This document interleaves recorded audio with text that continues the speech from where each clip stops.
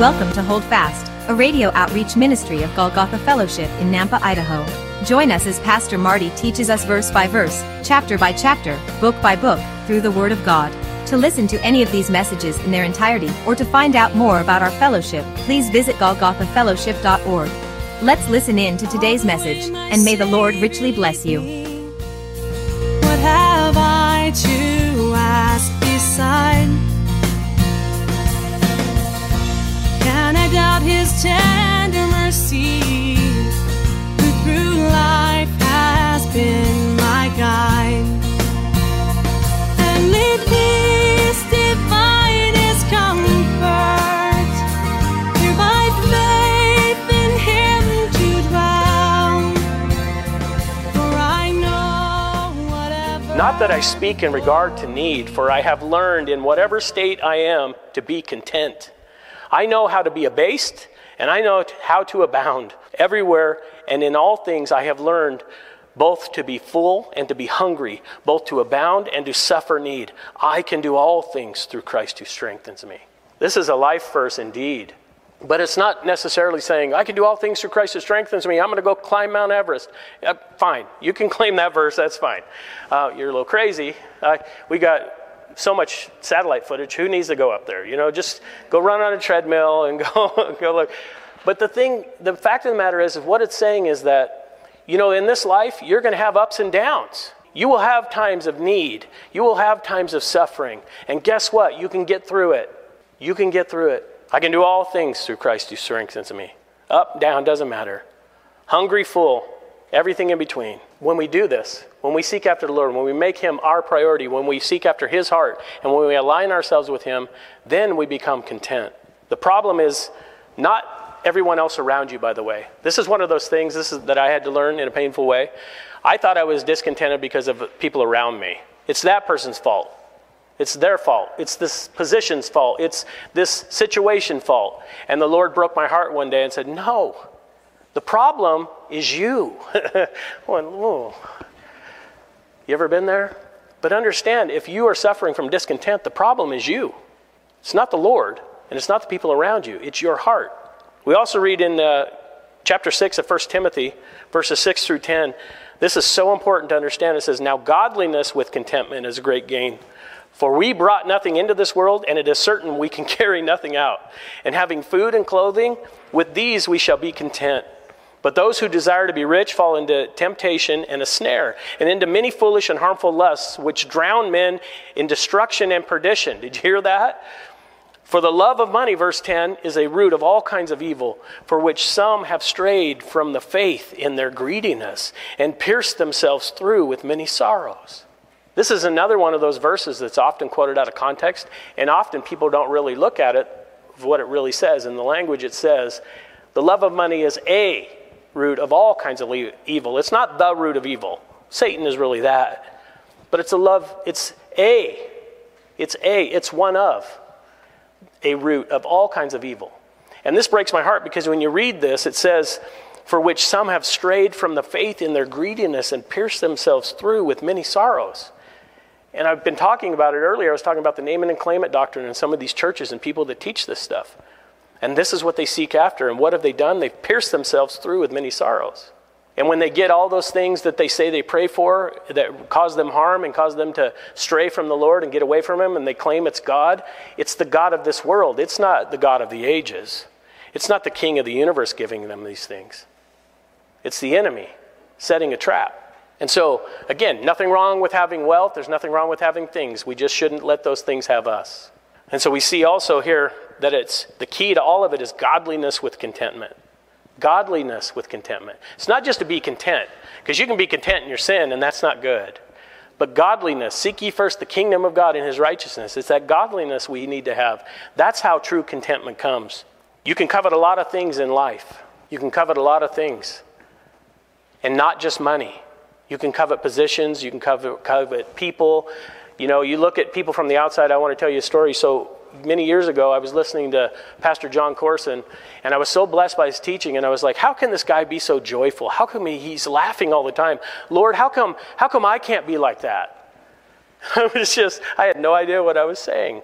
And then I heard his testimony. And he was talking about how his little daughter was killed in a car accident, and how his wife was killed in a car accident, and how many things he had suffered through, and the death threats on his life, and all these things he went through. And I just repented, and I'm saying, Lord, I'm so sorry. You know, one of the things, we make a lot of assumptions. Maybe you don't, but I do. We make a lot of assumptions as Christians when we look at other people's walk, when we look at other people's faith. We ought to be good to each other because we don't know what someone else is going through or what they've been through. We ought to be compassionate and never covet what they have because you don't know the pain and the turmoil they've been through. What was it? The old cowboy poet said, everybody came to town with this, they were going to exchange all their problems. And so they came to town carrying all their problems in gunny sacks and everything. They brought all their problems and they dumped them in the middle of town. And after everyone looked around at everyone else's problems, they happily and gladly grabbed their own problems and went back home. And that is so true. You know, Hebrews 13, 5 and 6 says this, let your conduct be without covetousness. Be content with such things as you have. For he himself has said, I will never leave you nor forsake you. Let me just stop there for a second. That's the key. Do you understand? No matter what you're going through, he's never going to leave you or forsake you, and he is enough. Jesus Christ is enough. Verse 6, so we may boldly say, the Lord is my helper, I will not fear. What can man do to me? What can anything or anyone do to you when you're on the Lord's side and when he's on yours? When your heart's aligned with him? It's a powerful thing, but we read, here's the thing. His plan for your life is enough. Do you know that? So why are we discontented? Why do we always want to discount what the Lord has for us? Why do we always want something else? Do you understand what you're really saying? I mentioned it a little bit earlier, but let me go even deeper. When you're not content with how God has called you or what he's called you to or what he has for you in your life, when you're not content with that, that means Jesus is not enough for you. Do you understand that? That should break your heart.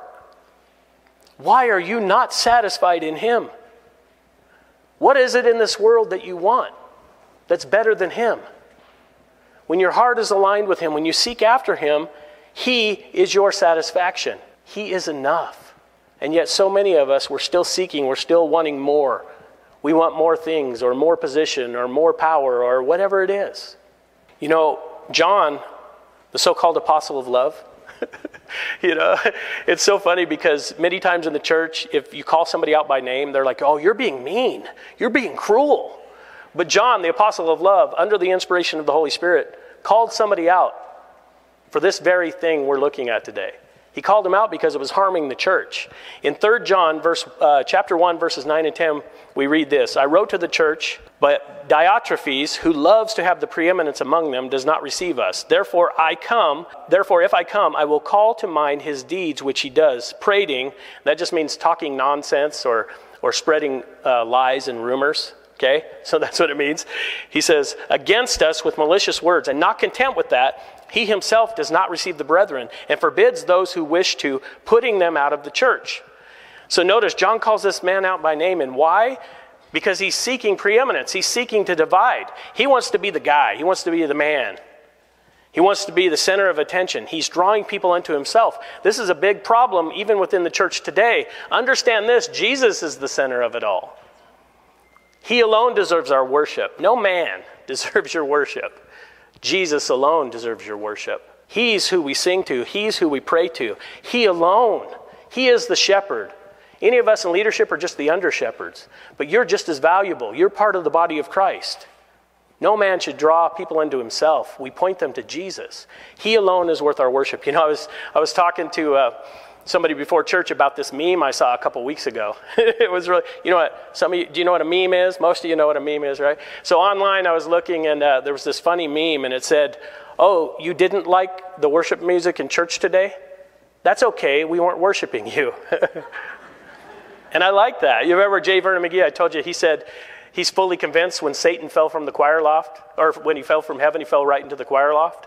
Because so many problems and issues in church revolve around music. And so many times, and I'm blessed, and I'm being honest about this, we don't hear a lot of this stuff in our church. It's great. But I've heard it, and you probably have too, in other churches, where people will complain, I don't like that music, I don't like that song, I don't like this, I don't like that.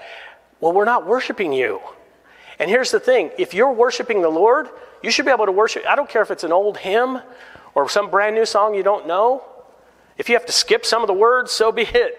But just worship your King. He alone is worth our worship. But the opposite kind of leadership we see here with this man who he wants to be preeminent. And how does he keep his position? He talketh smack. That's the King James Version. He talketh smack. Look at the middle of verse 10. He says, I will call to mind his deeds which he does, prating against us with malicious words. He uses his words. He uses his words, his gossip, his lies to tear these men of God down. Other leaders in the church. And why? Because he wants to draw people to himself. And so how does he do that? He steps on others to tear them down. And unfortunately, we still see this in the church. But we know this man Diotrephes, he was seeking to be the center of it all. But we also see how he was trying to accomplish it. He's tearing them down. But what was his internal motivation? John tells us that too. Look at the last part of verse 10. And not content with that, he himself does not receive the brethren and forbids those who wish to, putting them out of the church. Understand what this is saying. John is saying there's this leader in the church who wants attention, who wants to rule, who wants everybody to look at him and he's the guy. And he doesn't want them to support John or any other of the leaders of the church. He tears them down, he lies about them, he gossips about them to others, does all these whispering campaigns. You know, you've seen it before. He does all of that, and then ultimately what does he do? Anybody who does help John, he kicks them out of the church. Oh, that sounds real holy. That sounds like Christian leadership. That's just evil. This has been Hold Fast, a radio outreach ministry of Golgotha Fellowship in Nampa, Idaho. Thank you for listening today. If you would like to hear this message again, or any other in their entirety, please visit golgothafellowship.org. Our fellowship meets in Southeast Nampa, and our Sunday services are at 10 a.m. For more information, visit our website. Until next time, may the Lord richly bless you. Hi folks, Pastor Marty here. Thank you for tuning in. I hope you enjoyed the teaching today. You know, it's my prayer that it's encouraged you to continue faithfully in the study of God's Word. I think it's so crucially important that these days the body of Christ stay grounded and anchored in the Word of God. As the world around us is sinking in the waves of false doctrine and the opinions of men, if you are seeking a church family, a church home, and you live in the Southeast Nampa area, I want to personally invite you. Our Sunday services are at 10 a.m. and we currently meet at East Valley Middle School. That's right off Greenhurst and Happy Valley. If you want to find out more, if you have any questions, you need directions, you want to catch up on a message, or if you have a prayer request, just go to our website, golgothafellowship.org. Let me help you spell that. It's Golgotha fellowship.org. Until next time, may God bless you, and remember to hold fast.